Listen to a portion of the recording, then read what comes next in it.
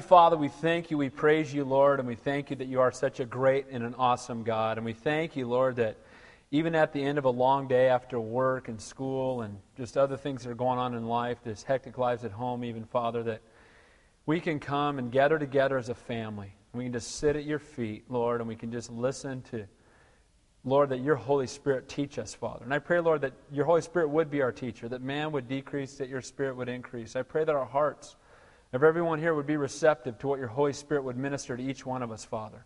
And Lord, I pray for Patrick as well as he's ministering to our kids. Just fill him to overflowing, Father. Give the kids ears to hear.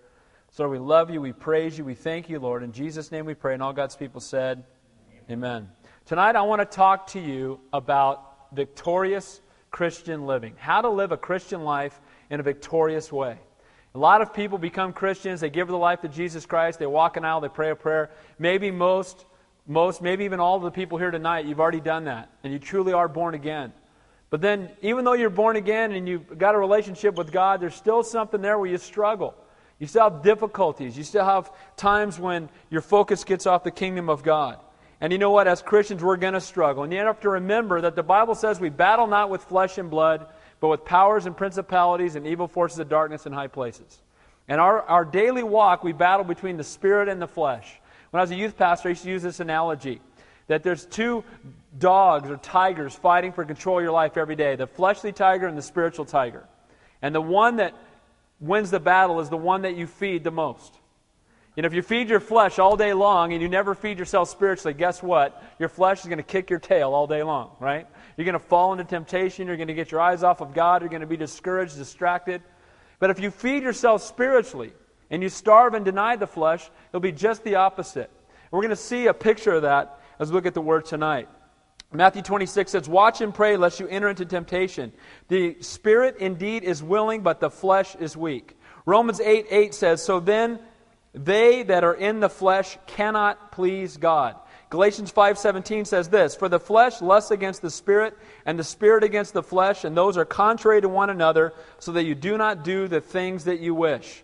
So tonight, as we continue to look at the journey through the wilderness, we're going to see just the contrast between following after the Spirit and following after the flesh. And it's something that everybody in this room struggles with, battles with every single day of your life. Because again, the flesh won't be dead until we get to heaven. Amen? It's all part of that sanctification process. We've been set apart, we've been born again, we've been justified, and now we're being sanctified, and eventually we will be glorified if we've given our life to Him. So, as we witness God providing for His children, as water comes from the rock, as Israel's victorious over the Amalekites, God also has some specific things I believe He wants to share with Calvary Santa Cruz, with every one of us. He's got a message for us tonight. Even though this is something that happened hundreds of years ago, it applies to us tonight. So let me just catch up real quick. I'll try not to spend too much time in review.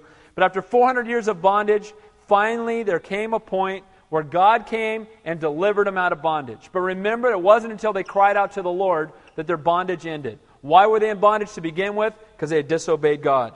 We know that in their journey into the wilderness, they've had several stops. The first place they stopped was called Sukkoth, which is tent town. It just points to the fact that this is our temporary vessel. The second place they stopped was a place called Etham, which means with them. So even though they're on the edge of the wilderness, God was with them. God will never leave us nor forsake us. The third stop was a place called Pi-hahiroth. There are two mountains there, Migdal and Pi-hahiroth. The Red Sea was behind them, and we know it looked like they were between a rock and a hard place, and there was nothing they could do. There was no answer. But here's the good news. When there is no way, God makes a way. Amen? And when there is no way and God makes a way, then God is the one who's glorified, not men.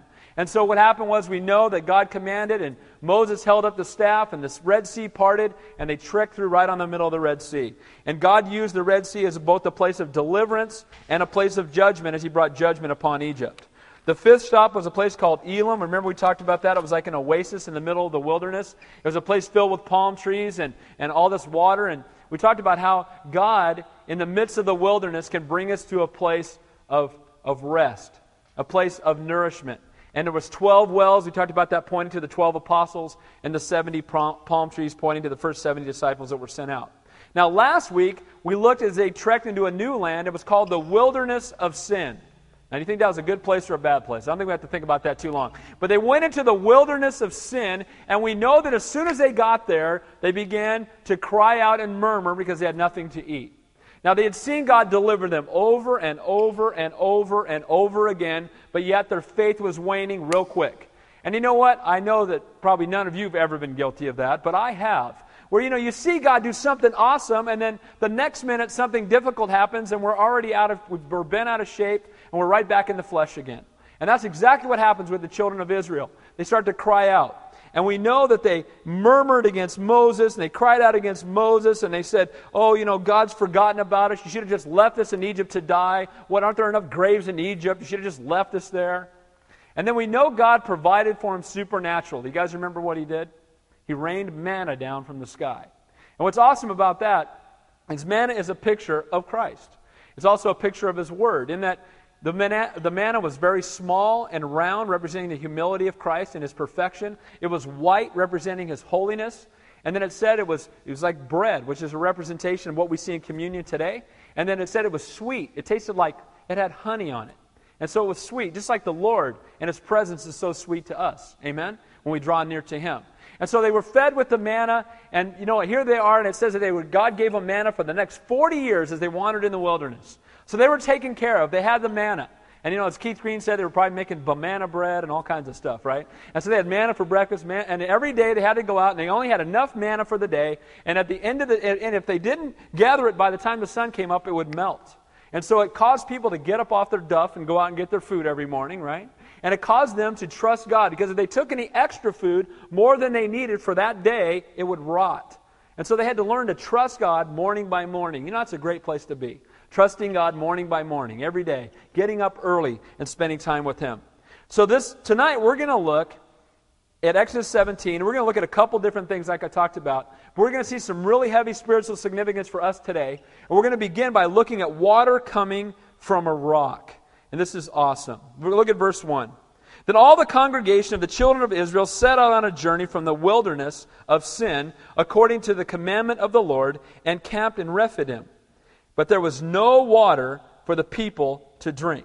Now, they leave the wilderness of sin, and what delivered them from the wilderness of sin? The Lord did. That's what it says, right? The Lord brought them out of the wilderness of sin, and the only thing that can deliver any one of us here tonight from the wilderness of sin is Jesus Christ. Amen? He's the way, the truth, and the life. No man comes to the Father but by him. He also provided for them in the wilderness of sin manna. And manna is what sustained them and delivered them from their sinfulness. And manna, again, is a representation of both Jesus Christ and the Word of God. Now, Rephidim means rest. So they've been feasting on manna. They're in the wilderness of sin, and they go into this rest stop, this place of rest. But when they get there, I don't know if you ever had this happen to you before.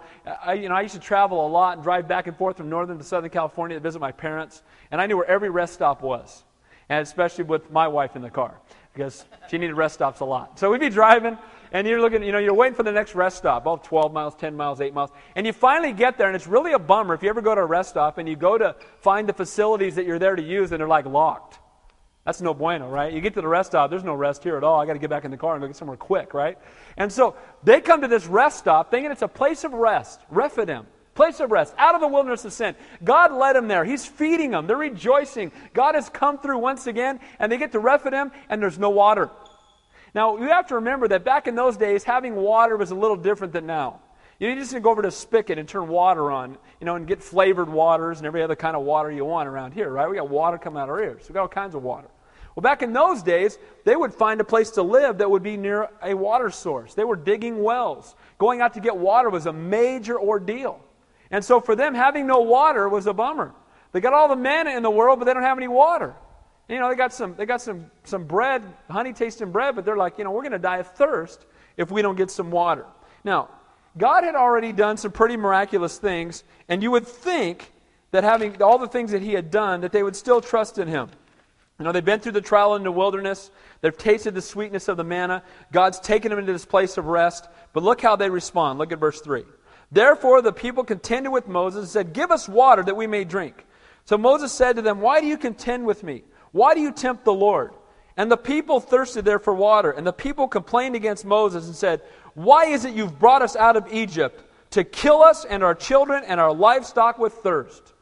Again, how'd you like to pastor this church? Moses is like the pastor. There's 2 to 3 million people, and they're all whining. And they're all whinging and they're all complaining. Now, let me ask you a question. Have they seen God move 1 or 2 times so far? I mean, were they there when all 10 plagues happened? Have they forgotten about those? Didn't they see God rain and stuff, lice and hail and turning water into blood? I mean, all that happened right in front of them, didn't it? After all the 10 plagues, what happened next? The pillar of fire led them, and the pillar of smoke, pillar of fire, they'd follow it, and God led them through the wilderness. Then after that happened, what happened? They got to the Red Sea, and they saw the sea open up, and they walked through it, and it shut on the Egyptians. That's pretty awesome. Well, then now all of a sudden they're on the other side, and remember they went to the place to drink water, and the water was bitter. You guys remember that from a few weeks ago? And what did Moses do? God commanded him. He went and picked up a tree, he dropped it in the water, and the water became sweet. Why? Because the tree made the water sweet. The cross turns bitterness into sweetness. Amen? And that's what the tree represented. And so they didn't have water then. They called it Marah for bitterness, and God gave them sweet water. Then they went from there, and they were crying out about food, and what happened? God brought quail out of the sky. Then He rained manna down from the sky. And now they're following the Lord again, and as soon as they get there and there's no water, they start complaining. Oh man, you should have left us there. We're all going to die. We're all doomed. And the sad part about this is that there's a lot of Christians that live that way today. We act like we love God, but then as soon as something goes sideways, just a little bit, we're murmuring and we're complaining and we're crying out to the Lord. You know what? That's when people watch us most as Christians. And again, when you squeeze a Christian, you ought to get Christ-likeness. Amen? You squeeze a lemon, you get lemon juice. You squeeze a Christian, you ought to get Christ-likeness. We ought to be a reflection of Him when we go through difficult times. And these guys instead are whiners. And you're thinking, man, if I'm Moses, I'd be like, Lord, can I have a new batch? Could you just smoke these guys and just give me a whole new group? And you know what? Later, Moses does do that. We're going to see that in a few chapters. But they're complaining, and it says there that they're tempting God. He says, why do you tempt the Lord? Because when we complain, and we talked about this last week, when we complain about those that God's placed in authority over us, we are complaining about the Lord. Who is the one that gave you the boss that you have right now? God did. Amen? And you are to pray for him and minister to him or her and encourage them and be salt and light to them. And when we murmur and complain, we're complaining against God. Who put you in the neighborhood you're living in? God did. Who put you where everything that's going on in your life, God put you there. So when you complain, you're murmuring against God. They're complaining, but God was going to do something miraculous. You know what? I absolutely know that the greatest opportunities I've ever had to share my faith has been when I've gone through difficulty. You know why? Because that's when the magnifying glass is on you. I'll never forget, about 10 years ago, they had layoffs at our company, and they brought out the list, and I was on the list, and unless a certain number of people took their retirement, I was going to get laid off. And at the time, I'm in sales, and at the time, I was the top salesperson in the whole state, and a bunch of the reps came up and said, well, that doesn't seem fair that they're going to keep a guy that's in like the bottom 2%, and they're going to fire you just because he's been here a week longer than you. And you know what? In my flesh, I was thinking, yeah, that's right. That ain't fair. That's how your flesh responds, right? That ain't fair. But then the Lord just said, Dave, I'm in control. And I've got another plan. And you just trust me. And so I had a Bible study there, and we all got together, and every one of us was on the list. And we just had joy, and it was okay. And we prayed about it and said, God, we know whatever you want to do, Lord. You gave me this job. You want to give me a different one. It's okay. Well, people are walking around the office talking about, I'm going to stick a gun in my mouth if I lose my job, And they're like, oh, you Christians, what's up with you guys? How come you're so happy? Well, we're going to heaven. Amen? And you know what? Even if you take my job away, it's okay, because Jehovah Jireh, Lord God, our provider, and He said He would provide for me, and I trust Him. And you know what? I had a chance to lead 2 people to the Lord because I almost got laid off. Now let me ask you a question. Isn't that God? Isn't that those trials we go through that we murmur and complain about? God, before the foundation of the world, said, I want to get this guy's attention. Here's what I'll do. Layoffs at Pac Bell. Everybody will see, and then here's an opportunity for the gospel. You find out that your health's waning. You find out that something's happening with your finances. Something's, that you just didn't even see coming. And you know what? The world is watching. And these guys complain and murmur, and we see they're faithless people. But God is still going to do something miraculous, even though they're faithless. Even when we're faithless, God is awesome and God is faithful. So they complain against God. They tempt God, it says, because they tempt God's mercy, basically. And they just keep murmuring and complaining. Now, what does Moses do? Okay, Lord, smoke them. No, that's not what he did. He's got the heart of a pastor. Look what he does. And Moses cried out to the Lord. You know what? Those of us who are faithful need to pray for those who are faithless. Amen? Those who are murmuring and complaining and griping, instead of saying, oh man, and again, especially if they don't know God. When a dog barks, we shouldn't be surprised because that's what dogs do. And when an unsaved person acts like they don't know God, we shouldn't be surprised because that's what unsaved people do. Amen? But if someone who knows God acts like they don't know Him, that's sad. That grieves the heart of God. That breaks His heart. And so we see here that they're murmuring and complaining, and what does Moses do? He doesn't say, call down fire.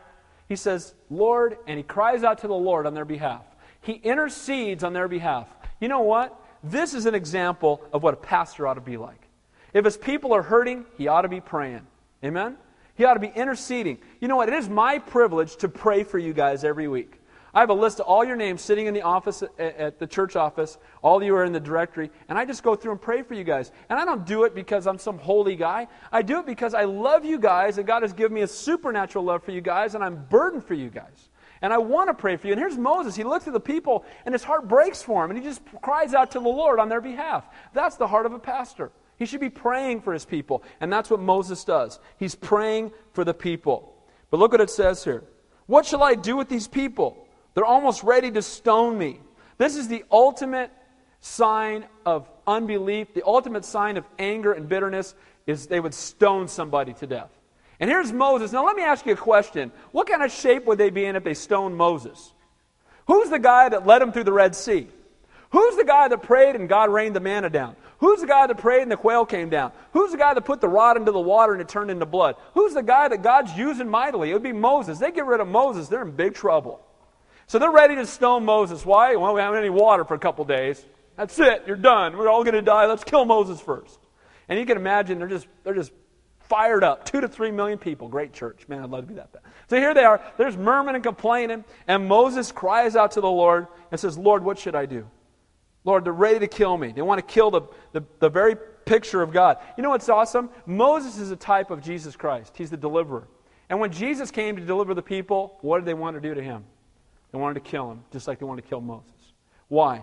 Because he didn't come and give them physical stuff. And why are these guys murmuring? Because he's not giving them enough physical stuff. Look at verse 5. And the Lord said to Moses, go on before the people and take with you some of the elders of Israel. Also take in your hand your rod with which you struck the river, and go. Behold, I will stand before you there on the rock of Horeb, and you shall strike the rock, and the water will come out of it, that the people may drink. And Moses did so in the sight of the elders in Israel. Now the rod, remember that this rod was simply the shepherd's staff that Moses was using when God called him into ministry. Moses was just watching a bunch of sheep, minding his own business one day. He'd been out there for 40 years. He thought this is the lot for the rest of his life. This is what I'm called to do, is watch sheep, and there's nothing wrong with that. It's an honorable profession. So he's out there watching the sheep, and he looks up on the hill, and what does he see? He sees a burning bush. The bush is burning, but the bush isn't burning. There's fire, but it's not being consumed. And he goes up to the burning bush to take a closer look, and God says to him, Moses, take off your feet, or sandals, because your feet are on holy ground. He takes off his sandals, and the Lord tells him that you're going to be the deliverer of Israel. And Moses goes, no. I'm a stutterer, Lord. I can't do it. And the Lord says, no, you're going anyway. I'm sending you. You're the one. I'm calling you. You're going. And God sends Moses. And so Moses, this is the stick that he just leaned on while he was watching sheep. But what's awesome about it is this stick has now been used mightily by God, because remember when he first went in and stood before Pharaoh, what happened to the stick when he threw it on the ground? Who remembers? Turned into a serpent. Serpent is a typology or a picture of what in the Bible? Satan or sin. Okay? He picks the stick up. The next time he takes the stick and he sticks it in the water. Water turns from water to what? Who remembers? Blood. What happened the next time when we see him? He used it in a few more of the plagues, but then what about when they're standing at the Red Sea and he held the stick up? What happened to the Red Sea? It parted. When he put the stick back down, what happened to the Red Sea? It closed back up. You know what the rod's a picture of? Very clearly, it's the cross. Because you know what? What was defeated at the cross? The serpent. Amen? What was it that happened when he put the water in? The blood. And what was it that came out of our Savior on the cross? It was his shed blood. What is the Red Sea a picture of? It's a picture of God's deliverance. The rod was held up, the sea parted, and those who were following him traveled through and were delivered. Those who were against him were brought into judgment. The cross will either save you or bring judgment upon you. And now we're going to see that this rod, once again, be used as a typology or a picture of the cross. And just take a look at this. So it turns the serpent, it parts the Red Sea, it closes the Red Sea, and the Lord tells him, verse 6, strike the rock, and water will come out. Now, I want to read something to you. You don't need to turn there. I'm just going to read it to you. This is out of 1 Corinthians. And here's what it says. And it's awesome because Paul speaks about this rock. It's and you can write it down. You look at it later. 1 Corinthians chapter 10, verses 1 through 4. Moreover, brethren, I do not want you to be unaware that all our fathers were under the cloud, all passed through the sea. That's the Israelites passing through the Red Sea. All were baptized into Moses in the cloud and in the sea. All ate the same spiritual food, that's manna, and all drank the same spiritual drink, for they drank of that spiritual rock which followed them, and the rock was Christ. The rock that they're talking about is Jesus. And he says, I want you to take this rod and I want you to smack it against the rock. Taking the rod and smacking it against the rock, smoting the rock or striking the rock, is a picture of the crucifixion. Because Jesus was wounded for our transgressions, the Bible says. Amen? And this rod was taken and placed and smashed against him, and it's a picture of his crucifixion. The wise man builds his house upon the rock, the Bible says. The stone which the builders have rejected has become the chief cornerstone. In the Old Testament, God is called the rock of my salvation. In Matthew 16:18, he says, I say to you that you are Peter, small rock, Petros.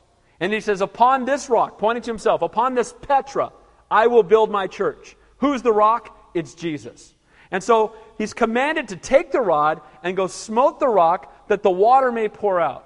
Again, the reason there was no water in this wilderness at this point right now in Rephidim, in this place of rest, was that God wanted to speak to his people. Both the people that were standing there and the people in this room tonight. The reason there was no water is God wanted to bring water forth from the rock. So that people would have to come to the rock to find the water. Amen? Because that's the only place where living water flows out. And so we see here, it says in verse 6, Behold, I will stand before you at the rock, on the rock in Horeb. Now this is interesting. The Lord says, I will stand there. Horeb is also a word used for Sinai. I think it's interesting. They're in the plain of Sinai. It's the same place where he would receive the law. It's interesting that in the plain where the law would come, we see a picture of the cross. Why? Because the law shows us our need for the cross. Amen? The law proves to us that we are sinners. The Bible says it is a schoolmaster that drives us to the cross. When you look at the law, you realize I'm a stinking sinner. Amen? You look at it and you say, oh, yeah, I've done that. Done it. Yep. Oh, took names. Oh, haven't always honored my parents. I'm a sinner. And because we're sinners, we're in need of a Savior. So in the plain where he would later go up in a few more chapters and receive the law, there they are. There's the rock. The rock is going to be smote, and water is going to pour out of it. Strike the rock with the rod, a picture of the crucifixion. When he struck a sword in the side of Jesus on the cross, what poured out? Water. This is a picture of the cross. When they smote the rock, water poured out. When they pierced our Savior's side, water poured out. This points to Jesus. How can you not see Jesus in the Old Testament? It blows my mind. People say, oh, I don't like the Old Testament. So you got to be kidding. This is so awesome. Amen? You look in here and all you can see is Jesus, Jesus, Jesus, Jesus in every chapter. If you really look, you'll see him there because that's who he is. And it says there, so what? The Lord had led them out of this place of manna, this place of feasting, this place of satisfaction. He delivered them from the wilderness of sin, and he directed them right into a very dry place. And you might say, well, why would he do that? Because he wanted them to thirst for him. He wanted to take them out of a place of being satisfied with just the manna, and he said, I want you thirsty for more. I want you thirsty for a deeper and a better understanding of who I am. Now this is going to shock a few of you folks, but you know what? Because most of you know that I love the Bible. Love the Bible. 66 books, 40 authors, 3 continents, 3 languages, 1,500 years, one central theme, no contradictions. How's that possible? Because God wrote it. Amen? Love the Bible. Bible's awesome. But you know what? God gave us His Word, and the Bible says He elevates His Word above His name. But He wants us to have even more than His Word. Now, I want to say this. I want to make sure it's really clear. I don't want you to misunderstand me. Anything God gives us will always agree with His Word. Amen? It's not going to be some funky experience where people are barking in the Spirit and stuff like that. You got that going on in Toronto. People are barking in the Spirit and roaring in the Spirit and drunk. No, that's noise because it's not confirmed in the Word of God. But I believe that as Christians, God wants us to be so deeply in love with Him that we thirst and hunger to know Him better, and that the Word of God would drive us to the rock, that we might see that water pouring out. And let's read on, because I want you to see this, but I want to read to you out of John 7. I'll tell you what this water represents. Let the Word tell you, not me. John 7, verses 37 through 39 says this. On the last and that great day of the feast, Jesus stood up and said, if anyone thirsts, let him come to me and drink. He who believes in me, as the Scripture said, out of his heart will flow rivers of living water. But this he spoke concerning the Spirit, whom these believing in Him would receive, for the Holy Spirit was not yet given. So what is this water or representation that comes out of when the rock is smoked and the water comes out? It's the Holy Spirit. Amen? And you know what happens when you fall in love with the Lord? You know what happens when you draw near to Him and you drink of Him? He fills you to overflowing with His Holy Spirit. Amen? God wants us not just to have the Holy Spirit with us. That's the whole world, and they calm their conscience, and they say the Holy Spirit is with them. That's how they know right and wrong. When you become a Christian, the Holy Spirit goes from being with you to being in you. You're born again, you're going to heaven. But you know what? I believe God wants us to give Him 100% of who we are. Amen? Less of me. John the Baptist. Jesus said, of men born among women, there's been none greater than John the Baptist. But John the Baptist said, I must decrease that He might increase. There's got to be less of me so there can be more of Him. Amen? I've got to die so He can rule and reign on the throne of my life. And so we see here that the rock is a picture of Christ. The rock being smote is a picture of the crucifixion. And what flows out is a picture, I believe, of the Holy Spirit. And you know what? We should desire that the Holy Spirit would fall afresh on every single one of us. The manna is a picture of Christ incarnate. Rephidim, a picture of His rest. They struck the rock, and the water gushing out, a picture of the Holy Spirit. Maybe you're here tonight, and you've given your life to Jesus Christ. But you know what? Your walk with God is dry. You would say, you know what? I know I'm a Christian. I know I'm going to heaven. But you know what? I don't have a fire for God. I don't have a zeal for God. I don't have a passion for Him. I'm not supernaturally indwelt with the love of God. I don't have a supernatural love for people, a supernatural boldness. Those things aren't a part of my life. I've got my get-out-of-hell-free card. I know that for sure. It's in my wallet, and I'm going to go to heaven. I know that's going to happen. But you know what? I also know that I'm dry. I also know that my walk with God is, a few hours a week. It's not 24/7. It's not the passion of my life. He's not my best friend. And I believe that the Lord wants to pour out that living water on every single one of us in this room. Amen? He wants us to go from just knowing about God or having a relationship with Him to being on fire for Him. What's the difference between the Apostle Paul and the other Christians of his day? Fire, calling, passion, burden. Where does that come from? The Holy Spirit. And so we see here that the rock is smote and the water pours out, and you know what? It's living water. If you drink of it, you'll never thirst again. Verse 7. So he called the name of that place Massa and Meribah, because of the contention of the children of Israel, because they tempted the Lord God, saying, is the Lord among us or not? He called the name of this place where the water poured out a place of testing, because the people were testing God. They wanted another sign. They wanted another wonder. They were doubting the Lord. And the Lord said, they called it a place of testing and a place of striving or contention. May we not be so spiritually dry that we begin to look at life through physical eyes. May we not be so spiritually dry that when we look at things, all we do is look at it from a physical perspective. You know what? If you looked at it from a physical perspective at the Red Sea, you'd have cashed in your chips. Right? You just said, forget it, we're done, there's no way out. And you would have missed the most awesome miracle. You know what? These guys are looking at things from a physical. We don't have any water. What are we going to do? And the reality is that God was going to do something miraculous. If you're backed up to the Red Sea right now, I want you to know God's going to do something awesome. Amen? Because He promises to take care of you. That's our God, and He's not a liar. Amen? And so we see here that these people are contentious with God, but God is trying to pour out on them an incredible blessing, and they're going to miss it. Let's move on and look at the victory over the Amalekites. But again, to live a victorious Christian life, we must not only be born again, but filled with and led by the person of the Holy Spirit. Amen? The Holy Spirit is a person, by the way. It's not an essence, it's not a being, it's not some steam in the sky or something. He's a person. And the person of the Holy Spirit dwells in us. Amen? That's what happens when you're saved. You're sealed, down payment, going to heaven. He comes to live inside of you. But the reality is that spiritual battle between the Spirit and the flesh, it takes place every single day. We must die to flesh that the Spirit might fill us. Now we're going to move on. It's interesting, right after the outpouring of the Holy Spirit, what happens next? What happens next is a battle. And you know what? It's amazing when you do something awesome for the kingdom. When God gets a hold of you, God has a calling upon you, there's always an enemy waiting for you right around the corner. As soon as you respond to something, Lord, I want to give my life to you. You go out and you get baptized, or you go out and share your faith with somebody, the enemy's right there waiting. And he wants to deter what God's doing in your life. And here the enemy is waiting. Verse 8. Now Amalek came and fought with Israel in Rephidim. Amalek, the Amalekites. Amalek is a descendant of Esau. Esau is of the seed of the flesh. Remember the story back in Genesis? Jacob and Esau. Jacob I have loved, Esau I have hated. That's what God said. Now why did he hate Esau? Because Esau was a man after the flesh. Esau was an ungodly man. He was a carnal man. He was a physically focused man. Amalek was his descendants. Amalek was the great-grandson of Esau.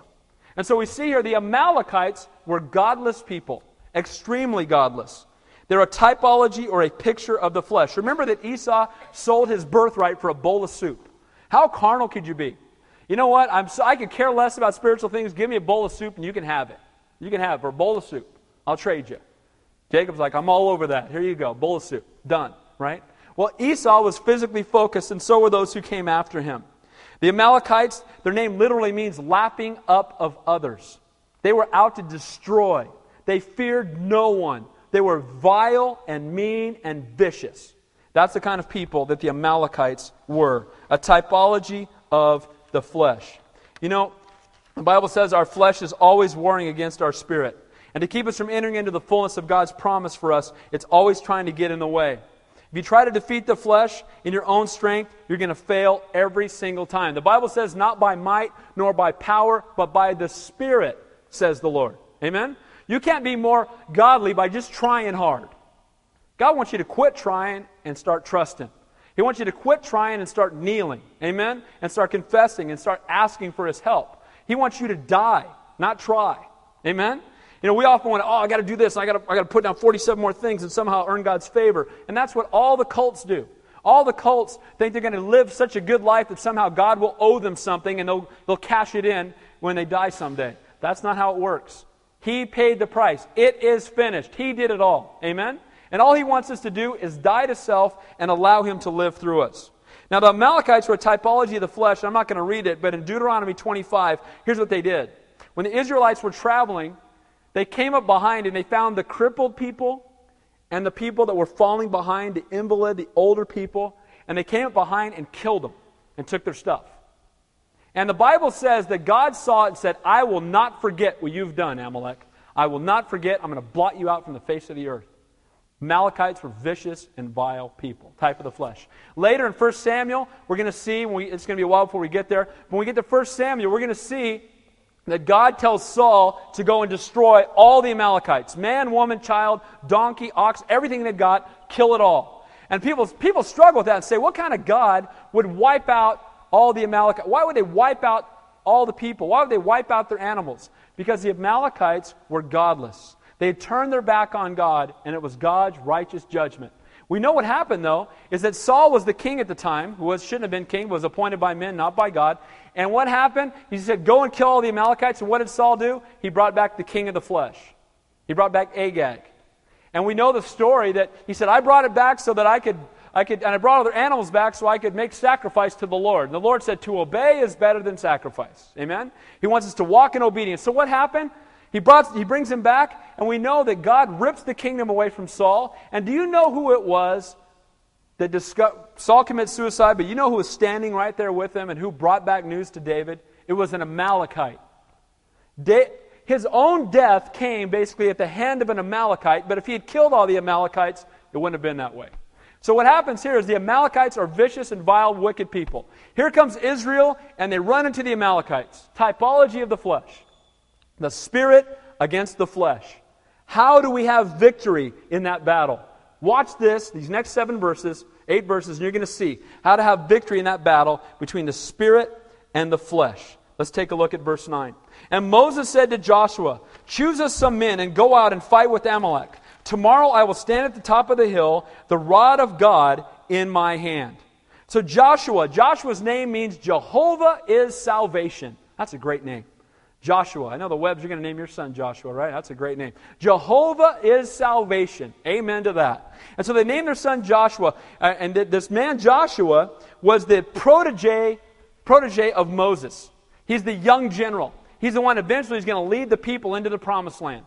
And so Joshua is this mighty guy, the studly guy, the thick guy. Okay, Josh, get some guys and go out there and fight the Amalekites. Now Moses is the leader. Does Moses grab a sword and run down with Joshua? Or what does he do? And you know, when we watch what he does, we're going to get a picture of how we overcome the flesh. Moses did not go down into the valley of interaction, but up on the hill of intercession. He didn't go down to the valley to interact with the world. He went up on the hill to intercede before God. And you know what? That's where the victory is won. We're supposed to go down and interact with the world. We're supposed to be down there and doing battle. We're supposed to bring our sword, which is the Word of God, and share our faith. But you know what? If there's no one interceding, that battle will never be won. We must intercede first so we might have victory in the interaction. Amen? And so Moses is going to go up on top of the hill, and he's going to intercede. It says, so Joshua did as Moses said to him, and fought with Amalek. And Moses and Aaron and Hur went up to the top of the hill. And so it was when Moses held up his hand that Israel prevailed. And when he let down his hand, Amalek prevailed. So when his hands were held up, Israel was victorious. What is he holding in his hand? The rod. What is the rod a typology or a picture of? The cross. How do we defeat the flesh? Only at the cross. When his hands are up, holding up the cross, surrender, worship. Lord, I trust you. Lord, I put my faith in you. There's victory over the flesh. But when the hands drop, the flesh would run right over the top of Israel. So here's Moses interceding on behalf. This is the heart of a pastor. He goes up and he's interceding on behalf of the people. He's holding up the rod. But you know what happens when you're holding up a rod? Your arms get weary. And you know what happens to some of us sometimes in our walk with the Lord? We get weary. Our faith gets weary. We grow tired. We get caught up with the things of the world. And our hands start to drop. And that's exactly what happens to Moses. He has his hands up. The Bible says in 1 Timothy 2:8, I desire therefore that men pray everywhere, lifting up holy hands. A picture of prayer, a picture of worship, a picture of surrender. Again, victory did not come based on the strength of those in the valley, but on the intercession of those on the hilltop. You know what? Pastor Chuck says that the reason that God did such a great work in Calvary Chapel was not the method or even the message, but that there were always people who prayed. And you know what? If we want to reach Santa Cruz County, if we want to turn this godless place back to its name, Santa Cruz, Holy Cross, if we want to see God do that, we need to be praying. We want to see God bring victory in the valley, we need to intercede on the hilltop. Amen? We need to be spending time in His presence, crying out for people by name, and then watch God work. And here's what Moses is doing. He's up on the hilltop, he's holding it up, but his hands grow weary, and his hands begin to fall. Look at verse 12. But Moses' hands became heavy. So they took a stone and put it under him, and he sat on it. And Aaron and Hur supported his hands, one on one side and the other on the other side, and his hands were steady until the going down of the sun. So his hands became weary. You know, the Bible says, pray without ceasing, for this is the will of God. That's what the Bible says. So pray without ceasing. The Bible says, keep praying, keep knocking, keep asking. Why do we need to keep praying? Why do we need to keep our hands up? Why doesn't God just answer us the first time? Although sometimes He does. But why isn't He doesn't answer us the first time every time? Let me tell you why. Because God desires that prayer would not just change the things around us, but that it would change us. Amen? Prayer doesn't change God's mind, it changes our hearts. And as we pray and we keep seeking and we keep knocking and we keep asking and we keep coming before Him, we can't help but become more like Him. Amen? You spend time in the presence of God, you're going to become more like Him. You're going to become more like the Son. You're going to become truly a Christian. But you have to spend time in His presence or that won't happen. And so if we just threw up a Holy Spirit missile, right? 3-second prayer, Lord, heal him, and it happened every single time, we wouldn't tarry in His presence. Amen? We wouldn't come to Him day after day after day. And the Lord desires that we fall at His feet. You know what? Knowing Him transforms us. And again, not just about seeing things change, but it's about seeing me change. You know what? We don't pray like we should because we're weary. Amen? How many confess that that's true in your life? You don't pray like you should because you get weary. That's me. I got both my hands up. I know I should pray more frequently. I know I should pray with more fervency. I know that that's what God's heart is for me. But you know what? I get weary. And so did Moses. But what I love about this is a picture and shows us that Christianity is not for the Lone Ranger. Amen? You know what? Christianity is about you all by yourself. Christianity, there has to be fellowship. There has to be people to come along and hold up your hands. When Moses' hands went down, Aaron and Hur came up and stood there and held up his hands all day long. And you know what? So often as Christians, we get so prideful that we don't want to share with people that we're struggling. We don't want to call people up and say, could you pray for me? You know what? I believe that every Christian ought to have 3 or 4 friends that know you so well that they could probably get you thrown in prison. You know what I mean? I mean, people that know everything about you. I've got at least 10 friends like that. I've got several who are senior pastors of other churches that can totally relate to me. And I'll call them up, Rob McCoy, Matt Valencia, Dino Ashiki, other guys. I call them up and I just share my heart with them, and they're right where I'm at. And I talk to these guys every week. And I know that they're just going to pray for me. They're not going to condemn me. They're going to encourage me. And you know what? As Christians, we got to stop putting on the false face and pretending everything's perfect all the time. Amen? We need to start saying, you know what? I'm blowing it at work. Would you pray for me? You know, my marriage, I'm struggling in my marriage. I've been short with my wife. Would you pray for me? You know, my kids, I'm having difficulties with my kids. Would you pray for me? And you know what? I believe every Christian needs people like Aaron and Hur. We need people that when we grow weary, someone will come up and just hold up our hands. I have several people in this church right here. You know, Chris and Bill and my dad, the other elders in this church, who call me, who write me letters, and they don't even know, but they're right on time. They don't even know, but they're right on time when they call me. Today, I taught last night, I taught Monday night, I'm closing a book at work, I just moved, I'm a little overwhelmed. I got to the office today, and I was really lightheaded. I didn't even know if I could study. And a friend of mine calls me on the phone, I pick it up, and he goes, hey Dave, I just knew you were studying. I just want to pray for you. Can I pray for you? And he prayed and said, Lord, I pray that it would not be a labor, but it would be a joy for him to be in your word today. And I thought, oh man, that is so on time. My hands were weary, and he was being Aaron. He came and just held up my hand. And you know what? We need to be that way. And we can be that way if we spend time in God's presence. Amen? If we're spending time praying and seeking after Him, we're going to have discernment and know, oh, I need to go pray for them. I need to go put my arm around her, my arm around him. Love them, encourage them. And so that's what's happening here. And Moses' hands are weary, but now they stay up all day long. Now what's awesome to me is Joshua. Look at the next verse, verse 13. So Joshua defeated Amalek. The flesh went down. Why? Because the hands were raised. But do you know what's awesome to me? Is when Joshua and the army of Israel turned and looked over their shoulder and looked up on that hill, you know what they saw? This is an awesome picture to me. They saw 3 men on a hill. 3 men on a hill. And they saw one holding up his hands attached to a board, a piece of wood. What's that a picture of? It's a picture of the cross. There's a day coming when at Golgotha, at Calvary, they would look back and they would see a picture of Christ. And here they're seeing a picture of Christ and they're running over the top of the flesh. Why? Because of the crucifixion. Because what was about to come. Jesus' death. Jesus' intercession. And then what's awesome to me about this is that Moses was interceding on their behalf. And after Jesus died, where is he right now? The Bible says he's seated at the right hand of the Father where he intercedes for us. Amen? He's interceding for us. This is such a clear picture of Jesus. 3 men on a hill holding up the wood in surrender to the Father. And that's exactly what Jesus did when he went to the cross. He surrendered to the Father and he took our sin so that we might have victory over the flesh, over sin and death. And here Moses is doing exactly the same thing, not even a clue that it pointed to the Messiah. And here we are looking at God's Word, and it's such an awesome picture, amen? Doesn't it bless you to look at the Bible? Don't you? I mean, it gets exciting to me when I see things that are so clear.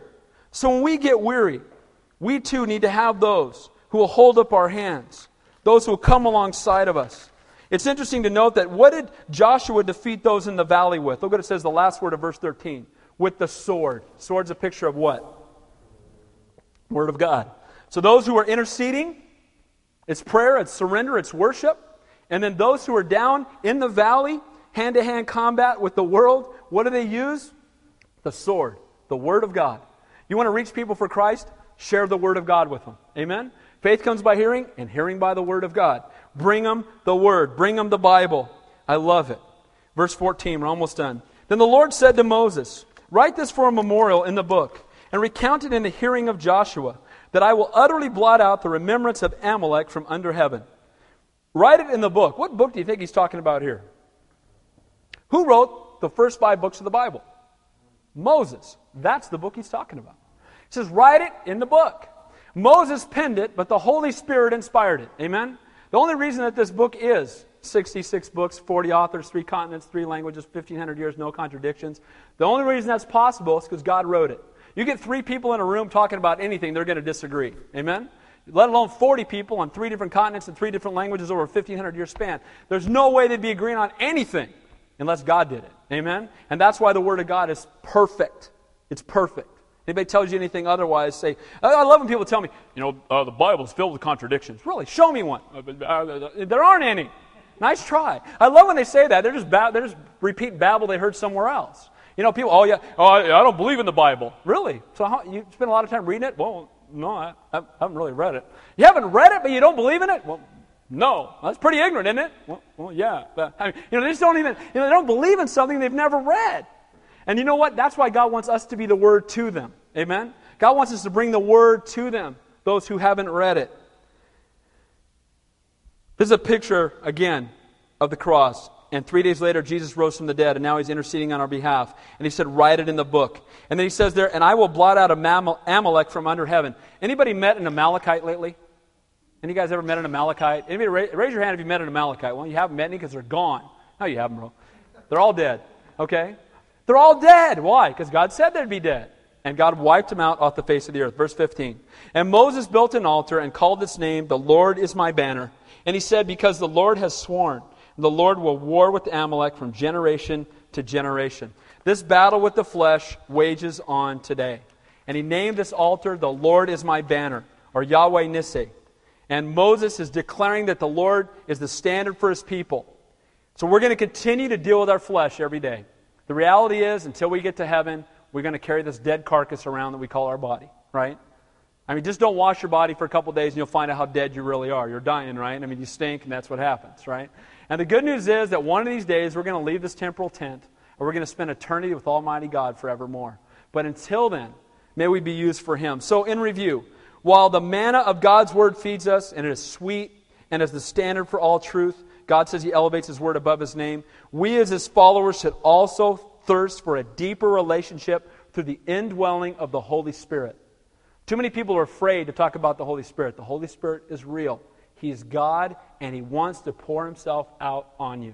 You know what? The Bible says if you ask to be baptized with the Holy Spirit, that God will give it to you. You don't have to stand and wait and tarry. You don't have to try to speak in tongues. You don't have to do any of that. You just simply ask, Lord, I want more of you. Now, some people say, well, wait a minute. You've prayed that before. Why do you pray that again? I love what Pastor Don says, because we leak, right? I mean, we need more of the Holy Spirit because we leak, right? We can be doing great, on fire for God, and then we get our eyes off of Him, and we get our eyes turned away from Him. But we need to have that power of the Holy Spirit, which will bring a supernatural love for God and the lost, and greater power and boldness to witness to a lost and a dying world. And in the daily battle that we have every day with our flesh. You want to put the flesh to death? Learn from Moses' example. Pray. Surrender. Die to yourself. Amen? And watch what God will do. Let's close with prayer. Let's pray. The worship team, come on up. Heavenly Father, we thank You for Your Word tonight. And we thank You for such a clear picture of the cross. And we thank You, Lord, that the trial that the children of Israel went through was to point us to what it means to have a deeper and a fresher relationship with You. And Lord, I just pray right now, if there's anybody here that, Father, they desire, Lord, to go beyond that inexperience. But Lord, they truly want to be baptized with the power of Your Holy Spirit. Lord, I just ask right now that they would, just as Your Word says, confess You before men. As we confess You before men, You'll confess us before the Father in heaven. With every head bowed, if there's anybody here, and you just say, you know what? I want to know that baptism of the Holy Spirit. I want to go beyond where I am with the Lord. I want to go deeper in Him. I want to taste that water that pours out of the rock. If there's anybody here at all, I'm going to ask you to stand to your feet, and I want to pray for you. Is there anybody? Bless you guys. God bless you guys. God bless you. God bless you. Praise the Lord. God bless you guys. Let's pray. Heavenly Father, I pray for all of these who are standing. Lord, I thank you, Father God, just for the boldness to make a stand for you now. Lord, if we can't stand for you in this room, we'll never stand for you in the world. But Lord, I just ask right now that you would pour out a fresh outpouring of your Holy Spirit, not just with them or in them, but upon them, Father. That, Lord, they would know that supernatural love for a lost and dying world. That you'd give them supernatural boldness for those around them. That, Lord, you would equip them for the ministry that you've called them to. And, Father, we thank you, Lord, that without you we can do nothing. So anything we do is by the power of your Holy Spirit. Lord, I pray for myself, Lord, that I would decrease, that your Spirit would increase. Lord, that we would die to self and be filled with you. So, Lord, we love you. We praise you. We thank you, Lord. You're such a great and awesome God. In Jesus' name we pray. And all God's people said, amen. Let's stand and close the worship song.